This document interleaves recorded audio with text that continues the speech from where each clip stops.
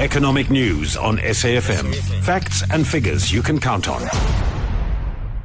And we're joined now by Wayne McCurry, Ashburton Investments Portfolio Manager. So what is the new president going to do with the cabinet? That's the question on most people's minds.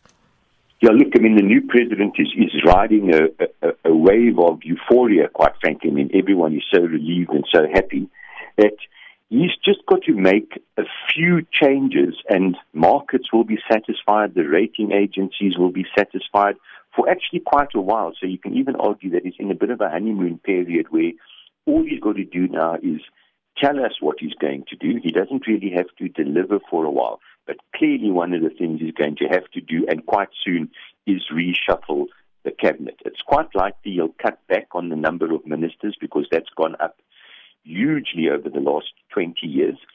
And then all the underperforming ministers and all the ministers who are associated with state capture will definitively be gone, and you'll have to bring in new people to run those particular departments, and it'll be very, very interesting to see who he does bring in. But in the State of the Nation address, he quite clearly said that he's going to reshuffle the cabinet, so we can expect that, maybe even today, but certainly I think he will reshuffle before the big budget speech on Wednesday night.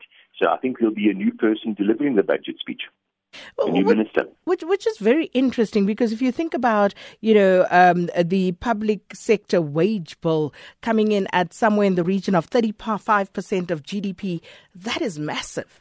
It's massive, yes. But look, interesting enough, the wage growth was actually from about 2008 through to about maybe 2 or 3 years ago.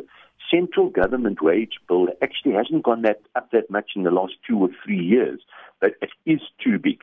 And, there's got to be some curtailment of the growth in that. But as I said, in the last 2 or 3 years, the actual growth in headcount has been quite minimal because of the budgetary constraints that we faced. That's going to be interesting to see then, how they go about streamlining, then reconfiguring. It's going to be very interesting. But as you say, he might start by reducing the number of ministers.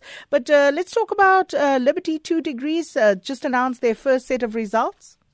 Yes, look, this is a company that launched quite recently, and it's all the iconic properties in Sandton City. There's a lot of very, very high quality properties in Liberty 2 Degrees, and the shares actually battled a little bit since they've listed. There are a few things they can do.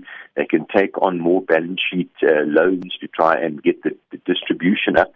But when you read the actual results that they came out with, I think it actually looks all right. It's a big property portfolio. It's about 9 billion rands worth of property in it. But once again, you hear the stories that the economy is quite tough and they're battling, but they sounded quite upbeat in their results. So I think the market will take this reasonably positive, and maybe we'll get some increase in the share price. However, whenever companies start reporting in 6 months' time or so, it's going to only be news about how the economy is getting better rather than how the economy was getting worse. So we at, as we all know, quite a juncture in South African politics and economics, and hopefully the future will be a lot better than the last 2 or 3 years the past. And then just finally, banking shares, what happens there now?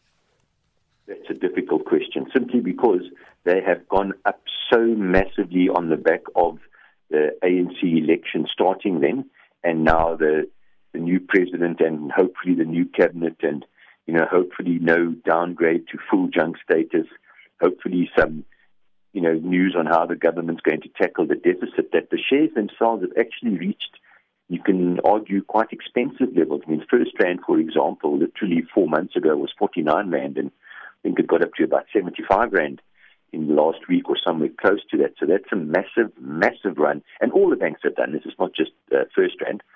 That you sit back and say and look at the valuations, and there's a lot of good news already in the share prices. So we'll have to keep a very close eye on those valuations, because, how much more good news do you expect them to discount? Indeed. Well, we'll leave it there for today. Thanks so much, Wayne McCurry, Portfolio Manager at Ashburton Investments. Sakina Kamwendo on SAFM.